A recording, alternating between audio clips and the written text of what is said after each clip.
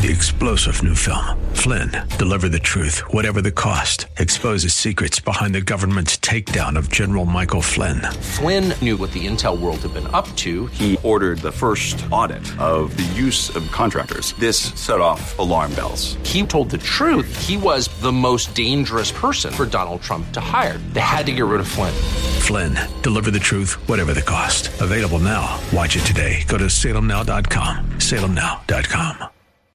It might seem insignificant to start, but as we dive into Luke chapter 17, we come away with a clearer and clearer understanding of the significance of Jesus' visit to Jerusalem. Join us. Abounding Grace is up next.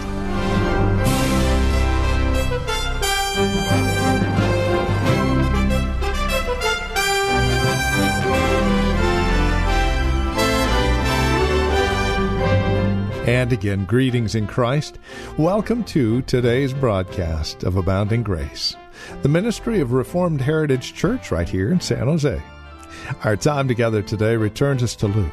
Chapter 17 is where we find ourselves, verses 20, and we'll work our way through verse 37, a passage called The Significance of Jesus' Visit to Jerusalem. With today's broadcast of Abounding Grace, here's Pastor Gary Wagner. The kingdom of the Messiah is not to be a local thing, but is to be dispersed far and wide over the face of the entire earth. It will shine from Jerusalem to all parts about. The kingdom of the earth shall be leavened by the gospel. The trophies of Christ's victory shall be erected on the ruins of the devil's kingdom, even in those countries that could never be subdued by the Roman yoke. The design of the setting up of Christ's kingdom was not to make one nation great, but to make all nations good. Beloved, is that not a great post-millennial statement?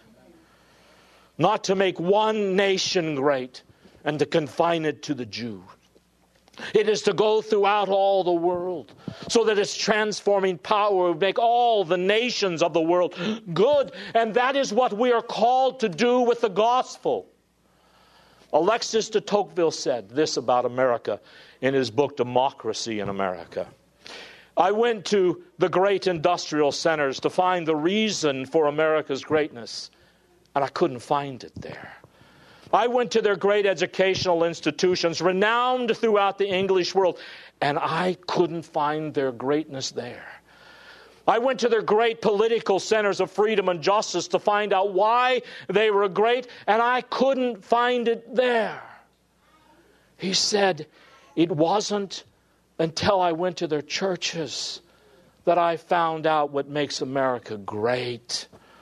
America is great because she is good. And when she ceases being good, she will cease being great. So what is your goal for America?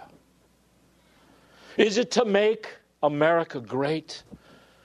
You know, the great policeman of the world, who everyone respects and fears?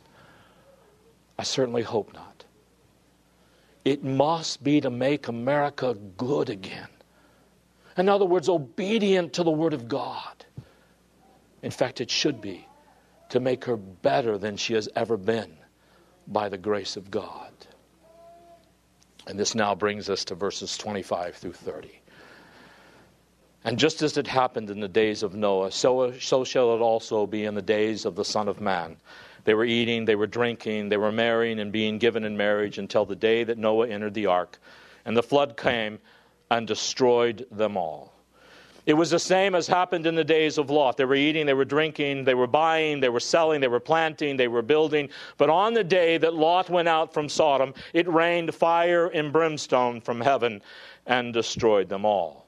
It will be just the same on the day that the Son of Man is revealed. Now notice what he's talking about. He's talking about things that will take place in the days of the Son of Man with reference to the effects of his coming to Jerusalem. Or we could even say his intervention into history at any point in time. Luke appears to be using these words in a different sense in our text than in Matthew 24. And he spoke when he spoke of those days. And here again, he speaks of them as the days of the Son of Man, indicating the days surrounding his providential coming to Jerusalem to destroy it, as well as any other event in human history in which God comes. You see, Jesus could mix the language because of the similarity of the two events. The first, the fall of Jerusalem, was the precursor of the second coming. The first was the sign that the Son of Man reigns on earth from heaven. Matthew 24:30 says, "Then when Jerusalem is surrounded by Roman armies, shall appear the Son of Man in heaven."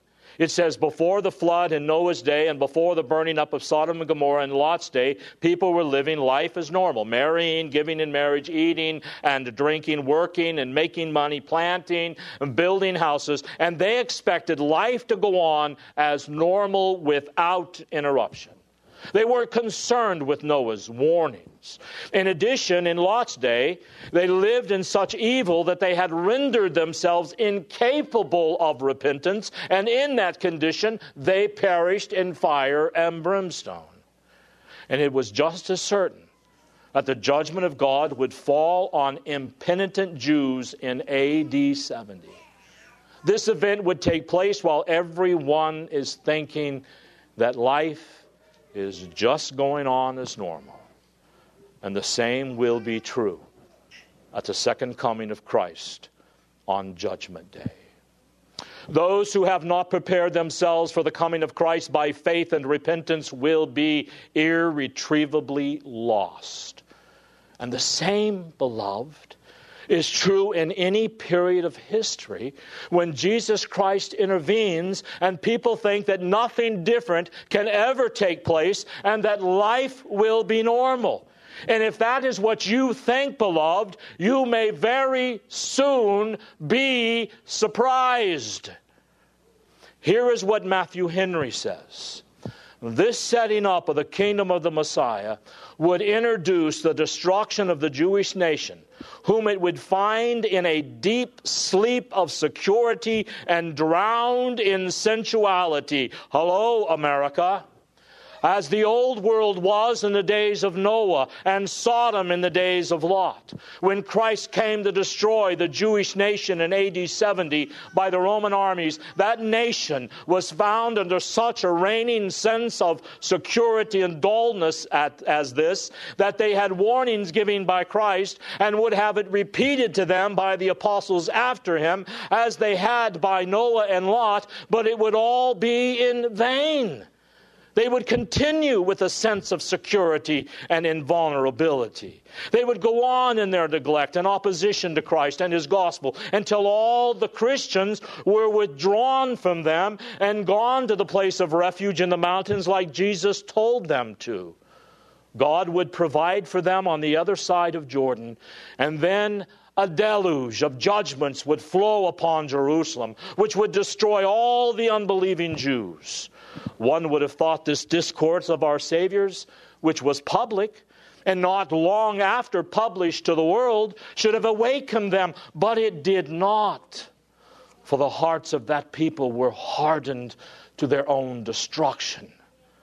In like manner, said Henry, when Jesus Christ shall judge the world, sinners will be found in the same sense of security and careless posture altogether, regardless of the judgment approaching, which will therefore come upon them as a snare.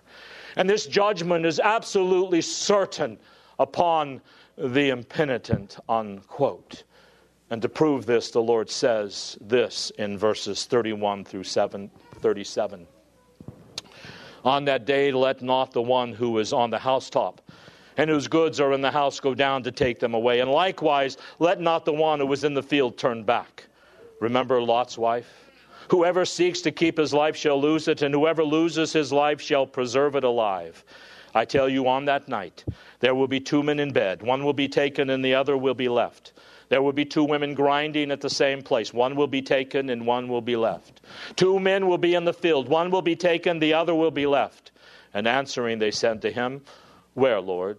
And he said to them, where the body is, there will be vultures, or eagles will be gathered. Now, this is language that Jesus used to warn people of the imminent judgment on Jerusalem and its great tribulation in Matthew 24. And its use here focuses the entire passage on that same event. This language used elsewhere for the second coming is by this verse reduced to that tragic event in the first century when Jesus came to Jerusalem in 70 A.D. to destroy it for its unbelief. And he did it in such a way that Jesus said there would never be anything to compare to it before or after throughout the rest of history. There are several lessons we can learn here from Jesus' words. First of all, from verses 31 and 32. On that day, let not the one who is on the housetop and whose goods are in the house go down to take them away. Likewise, do not let one who is in the field turn back. Remember Lot's wife. Now, Jesus used words like this in Matthew 24 when he warns them in verse 31 to flee, get out of town. Don't go down and get your goods out of the house. Get out of town now. But here in Luke 17, when Jesus uses these words, they do not suggest flight. They denote an attitude that Jesus is warning them of that dominated the life of those in Jerusalem before its fall. These words describe indifference toward Christ's coming. They describe absorption in material interests. It says that before Jesus comes to Jerusalem, even those people who have been warned, they will be indifferent and so absorbed in this life and the things that will end with death, such as material things in life, that they will take no regard whatsoever for the prophecies of Jesus Christ, which tell of his coming to destroy Jerusalem and the entire Jewish system. I believe in Matthew 24 that the language is literal, but in our text it is used figuratively and spiritually. One commentator said this: in these figurative terms, let not the one on the rooftop go down into his house to get his goods out. Don't let the one in the field turn back. Remember Lot's wife. The Savior warns against sinful, selfish attachment to material things, unquote. Now, we have seen in recent sermons one parable after another, one saying after another about a proper attitude toward material things. And here he continues the subject. Obviously, it is an important subject. This commentator continues. For those who seek their higher happiness in material things and fix their thoughts there above all else, the coming of the Son of Man will be fraught with fatal consequences. Therefore, everyone should take care to be free of heart from material things and should give to the kingdom of God the first place in his heart and his life. And then you have these words: remember Lot's wife. By the way, do you remember Lot's wife? I personally believe that if you were to go over the Red Sea today, that you would still see her standing there. She was so absorbed in the culture of Sodom and Gomorrah that as they were fleeing, after God said, cut all ties to the city, I'm going to curse, she turned around wistfully and longingly to get one last glance of a culture she was totally committed to, totally absorbed in, that she didn't want to have to leave. And God killed her by turning her into a pillar of salt. Lot's wife looked back with a wish to recover material possessions and all of the enjoyments that came with it. She proved herself to be unworthy of the salvation that was offered her, and in like manner, the Christian whose first thought at the coming of Christ, either providentially or at our death or at the second coming, is the safety of his own goods and possessions, brothers, is unfit for the kingdom of God. Here's Matthew Henry's application. If the disciples of Christ are to be saved from judgment, and now this is a great insight. I want you to please listen. And remember here that he's dealing with the verse, get out of town, don't get your possessions, don't go back to the fields, don't be so attached to this culture, don't be indifferent to Jesus' warnings. He said, if the disciples of Christ are to be saved from judgment, they must distinguish themselves from the unbelieving Jews in that day. And leaving then their city and country to flee at the signal given according to the direction that should be given. And if you remember, that was given in Matthew 24. And he says this flight of theirs from Jerusalem must be expeditious and must not be retarded by any concern for their earthly affairs. It will be better to leave his stuff behind him than to stay and look after it and perish with them who do not believe. When they have made their escape, they must not think of returning. Do not look back as Lot's wife did. Be not hesitant to leave a place marked for destruction. Whomsoever or whatsoever you leave behind you, that is ever dear to you, there will be no other way of saving their lives than by quitting the Jews. And if they thought to save themselves by a coalition with the Jews, they would find themselves mistaken. For whosoever shall seek to save his life by declining from his Christianity and complying with the Jews, he will lose it with them and perish in the common calamity. But whosoever is willing to venture his life with the Christians, to take his lot with them in life and in death, he shall preserve his life, for he shall make sure of eternal life. Those do best themselves that trust God in the way of duty." Unquote. Matthew Henry says, if the disciples of Christ are to be safe from judgment, they must distinguish themselves from all unbelievers. There's no way of saving our lives than by making a clean break, beloved, if we are going to survive God's judgment. A clean break with an evil culture. You must not copy their unbelief in any way, not make coalitions, alliances, compromises with unbelief in any way. You must distance yourself from that perspective and maintain the antithesis between apostate Jerusalem and the Jerusalem that is above. In other words, maintain the antithesis between the church and the world. Then Jesus also tells us that not only does indifference damn, but self-centeredness damns us as well in verse 33. Whoever seeks to keep his life shall lose it. Whoever shall lose his life shall preserve it alive. And then in verses 34 through 36, he tells us that judgment separates people even from the closest of bonds. He says, I tell you, on that night there will be two in bed. One will be taken to judgment, like those taken in judgment in Noah's day. The other will be left. There will be two women grinding in the same place. One will be taken to judgment. The other will be left and not be taken to judgment because of her repentance. Two will be in the field. One will be taken in judgment. The other will be left. Now, you may be aware of this. I'm not sure. But these are actually the classic verses the premillennialists use in which they refer to a rapture. And they say the good guys are going to be raptured out of here and the bad guys will be left behind.